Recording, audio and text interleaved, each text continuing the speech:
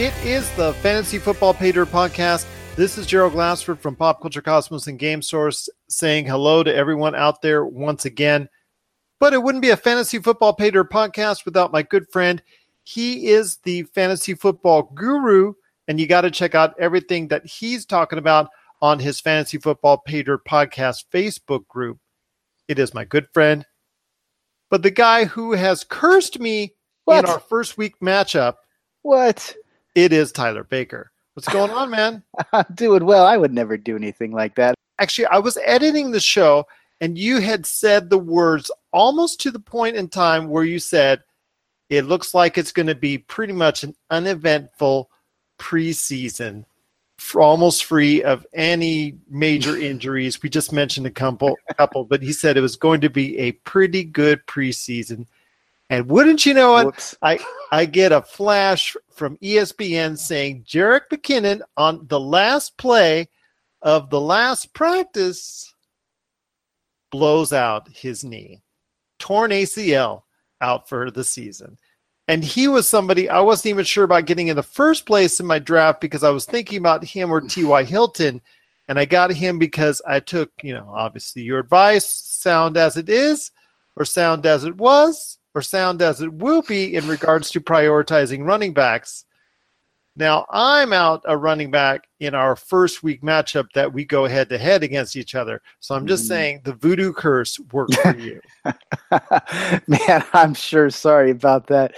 You hate to see that happen. The 49ers were excited to bring McKinnon in, and McKinnon did a really good job in Minnesota when he needed to, and they thought that they were going to fit that. He was going to fit that Shanahan system really well.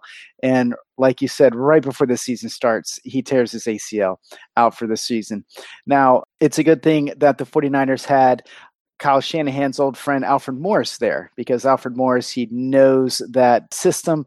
Alfred Morris, you might remember when he played with the Redskins under Shanahan, was, I believe, a top 5 rusher back 5-6 years ago. He has found a lot of success in that system before, and it's certainly familiar to him. As far as finding a replacement for McKinnon, I think that there are 2 real options. There's Alfred Morris, but there's also Matt Breida. Now, in my opinion, I think to start the season, it's going to be Alfred Morris. Like I said, he knows the system. But Breida is coming off of, I believe, a shoulder injury. So he's going to start a little bit slow. But I think by the time the end of the year or probably somewhere in the middle of the season, Matt Breida is probably going to be the one that's going to be the go-to running back in that system. So if you're looking for a replacement for McKinnon, if you had McKinnon on your team, Alfred Morris is the guy that's going to start the season. If you're just trying to snatch someone off of the waiver wire that you don't need to play, I would probably go with Matt Breida. Thanks for the advice. And I'm still thinking you did this on purpose because we meet up in week 1. But hey, man, yeah. No, as much as I want to beat you, I would certainly wish no harm on any NFL player at all. Just right. Your fantasy team. See how he is? The last episode, let the smack and talk begin, and it already has started. But We're here to talk fantasy football. What's going on in your mind? I know the cuts to 53 players has already been made. A lot of surprises, a lot of, things that went on in the NFL. Some familiar names got cut. Mm-hmm. Some names that were kind of surprising as far as recent quarterback draft choices were cut as well, which kind of made it very surprising that these teams were already giving up on these draft choices. But the preseason's done. Mm-hmm. The season's right around the corner, and I know there's a lot of things you want to talk about and get into order for people out there that are trying to shuffle their teams and make those last-minute adjustments just before they head into the season. But I know there's some things you also want to talk about as well. Well, I think the biggest story, other than McKinnon tearing his ACL, was probably the Khalil Mack trade. That was massive. Khalil Mack is now the highest-paid defensive player in the NFL.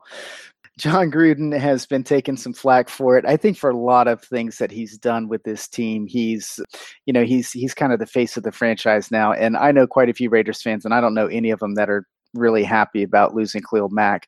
He's a very special player, but the Raiders did manage to get a couple first-round draft picks for him. So that was probably the biggest news coming out of this past week. Some interesting cuts. You mentioned Dan Bailey, who's, I think, one of the most accurate kickers in the NFL, gets cut. Yes, second most accurate active right now in the NFL. I believe at 88% field goal percentage at this point in time. Unbelievable. And then also as well, I know former first-round draft pick Paxton Lynch also got cut. And I believe David Webb from the New York Giants, a second-round draft choice, I believe in 2016 or 2015, also got cut as well. Perhaps another surprise, not so much to Denver Broncos fans. Paxton Lynch was let go. Now, he's done nothing but disappoint there, so that's not very surprising, I don't think. They did have a lot of draft capital in him, so that might be a little bit of surprising for people. Like you said, he was a first-round draft pick of the Denver Broncos, and John Elway admitted failure by letting him go. David Webb, a second-round draft pick, I believe 2015, 2016, if I'm not mistaken, or one of those two, by the New York Giants. He was also let go. You also had mentioned something else about other players, like, for instance, a future Hall of Famer coming back to the Los Angeles Chargers. Yeah, Antonio Gates, with probably not much left in the tank, is a Los Angeles Charger once again. Their young Hunter Henry, instead of putting him on injury reserve and losing him for the entire season, they put him on the PUP list, which means that he can come back about halfway through the year. Even if he doesn't come back then, if the Chargers go make it into the playoffs, then he could come back to help them in the playoffs. So it's good to see Antonio Gates back. Mike Gillislee, you might remember him from the Buffalo Bills, and then last season he was with the New England Patriots. Mike Gillislee is signed with the Saints. I think that's kind of a big deal because losing Mark Ingram for the first couple games of the season, Mike Gillislee is a guy that can come in and take care of some of that short yardage work, and so that Alvin Kamara won't have to shoulder the entire load there in New Orleans. It sounds like it's a pretty good pickup, something that may contribute down the road for fantasy owners. What are some of the other things that you're seeing sticking out in the last few days up until the season starts? Maybe some minor tweaks on the back end of your roster that might be considered. You know, things are shaping up like you had talked about previously for the front end, and the ones that you drafted to be in those slots should remain as such. But what do you want to do as far as tweaking some of the back end rotation guys, because of the fact that there are, there's some other changes going on and some position battles that have been determined, at least for the short term, going into the season? Well, the bye weeks start in week 4. So you've got a couple of weeks to kind of see what's going on. In drafts, I like to stock up on rookies and kind of see what happens for the first couple of weeks. And even the bye weeks in week 4, there's only 2 teams. So you're really not going to hit your buys. The biggest bye weeks that I've seen as far as the fantasy relevant players are in weeks 9 and 11, 9 being the big week that you're really going to have to plan for. So you have some time to kind of figure out how these rookies are going to pan out. So you will see probably one of the most interesting things I've seen is the New England Patriots are going into the season with just a handful of wide receivers. In fact, just 3. They've got Chris Hogan, Cordell Patterson, and Philip Dorsett. Patterson and Dorsett are fairly new to the team. So they're waiting on Julian Edelman to get back. He'll be back in week 5. So it'll be interesting to see how the Patriots offense is going to deal with having not a lot of depth at wide receiver. I would assume that it would mean a lot of James White and a lot of Rob Gronkowski. Now, Sony Michel is back this week, finally. He's practicing. I would not expect him to play week 1. So I think week 1, you're going to see a lot of Rex Burkhead and James White. So it'll be interesting to see how the Patriots deal with being a little bit shorthanded the first couple games of the season. Another team that's going to be shorthanded is going to be the Philadelphia Eagles. Carson Wentz is going to miss at least the first week, probably the first 2 weeks. Alshon Jeffrey is very much in the same boat. He's going to miss the first couple of weeks. So the Eagles offense is not going to look the same the first couple of weeks versus the rest of the season. And I would expect that Ajayi and maybe Clement are going to be the biggest beneficiaries there. Exactly. And that's still going to be a pretty decent offense. Although, are you concerned about Nick Foles, who was so good in the latter stages of the playoffs and also, of course, in the Super Bowl? but has struggled at times in the preseason. Are you worried about him maybe getting a little bit of that Super Bowl hangover and not being able to provide really what he should be doing? Because at times he's been really, really good over the course of his career, and at times he's really actually just put himself in a position where he needs to be on the bench. Yeah, I'm not too concerned about the preseason. And Nick Foles is a veteran quarterback. He's played in a couple different systems. He has had success. He's the Super Bowl MVP. So he has to come in and do his job. And I can tell you right now, finishing out the season and taking a good team to the Super Bowl and winning it is a heck of a lot more pressure than coming into the following season and just having to pilot the team for a couple of games. So I wouldn't be too concerned about Nick Foles. There's also one other quarterback situation that I wanted to talk to you about, and that was in Denver, where Case Keenum, who did such a great job with the Minnesota Vikings, has not been able to really get a strong grip on the offense, but there's really no competition there, obviously, since they waived Paxton Lynch, and they really have, I believe it's a 7th-round draft pick, actually, as a backup at this point in time. What does that say about where Denver is at? Their targets, their offense as a whole? As a fantasy owner, are there going to be people or players that you can rely upon over the course of the season, or is it going to be something that's going to look really ugly really fast? You know, the only Denver Bronco that I was targeting in the earlier middle rounds was Emmanuel Sanders. That guy, I think, is going to explode this year.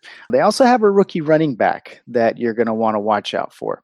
Beyond that, when I think of fantasy gold, I don't think of the Denver Broncos. Now, Case Keenum did a really good job last year. I think that you can expect them to not look the way that they did in the preseason. I don't put a whole lot of stock in preseason. If we get a couple games into it and Keenum looks like that he doesn't have a good grasp on the playbook, then I would start to worry. Other than maybe Demaryius Thomas, I don't think a lot of people have a lot of shares in the Denver Broncos offense.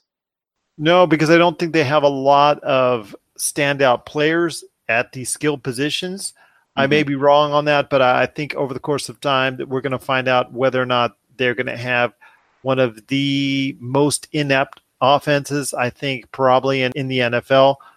Check out what's been going on with the Pop Culture Cosmos Show and the PCC Multiverse. That is by far my favorite because it's also character driven and the stakes are high and there's much more of a mystery and intrigue to it. A game like Wolfenstein, which people are saying are one of the most socially important video games of the past 10 years. Catch our shows on radio worldwide 7 days a week or at any time on Podbean, Spotify, Apple Podcasts, or on over 30 more podcast outlets. One other question I want to ask you about before you give me some final comments, and that is something that we touched a little bit upon last week as far as any updates on the situation going on in Jacksonville, because other than the Jerick McKinnon injury, which you so cursed upon me, the other major injury that a lot of people that were looking forward to as far as drafting that may have been, could have been a surprise, Marquise Lee, the top wideout for Jacksonville. You had said there were some other options that Jacksonville may be looking forward to, even though they're not exactly the most prolific offense in the world outside of Leonard Fournette. What are your thoughts finally when you go into the season in regards to Jacksonville? Is there any standout players beyond Fournette, or should we just focus in on somewhere else as far as maybe a pickup or somebody that you can get off the waiver wire? Yeah, I think Leonard Fournette's pretty much the only piece of that offense you want to own to start the season. Now, as weird as this sounds, I think that they have a very underrated receiver core. Keenan Cole is going to be the guy that is supposed to be the number one. They also have Dede Westbrook, very, very athletic, and also Dante Moncrief. That guy has been around for a while. He's a savvy veteran, touchdown machine in Indianapolis. I think that that's a very underrated receiving core. I think if there was a different quarterback and a different system there, we would probably be talking about them a little bit more. But as far as fantasy, I think you just want to own Fournette. And let's get into the season. Let's get a couple games into the season and keep an eye on those receivers and see if we can see one emerging, see if we can find the one that Blake Bortles is going to lock into when they have to pass the ball. And maybe one of those receivers can come in handy when we start hitting our bye weeks. But to start the season, I don't know if they're even worth a roster spot at this point. Those are some pointed words again by our good friend Tyler Baker from the Fantasy Football Pay Dirt podcast. Any last thoughts as we head into the season, my friend? Because hopefully for a lot of people out there, for everyone playing fantasy football out there, it's going to be a good one for them. Have fun. Have fun. Week 1 is always exciting. Football's back. Enjoy it. Set your lineup the best you can. And if you have any questions about maybe some matchups or something like that, you can always get on the Facebook group or you can send us an email and we'll definitely get back to you. That's right, especially if you have some lineup questions, trade questions, some things about waiver wire pickups, anything you need at all. You just check it out today on the Fantasy Football Pay Dirt Podcast Facebook group. You put it out there and you're sure to get some opinions, not only from my good friend Tyler Baker, but from a lot of other individuals and hardcore fantasy football players as well. So, Tyler, we headed to week 1. Our matchup is going to go down pretty soon. Are you nervous? No. You should be, my friend. You should be. Oh, I like it. All right. Yes, because even though one of my top running backs is out for the season, that's difficult. That only made the winning margin for me that much smaller. So instead of winning by 80, I think I only win by 70. So yeah, it's just going to have to be the way it is. And like I said, I'll have to go ahead and win gracefully only by 70 at this point in time.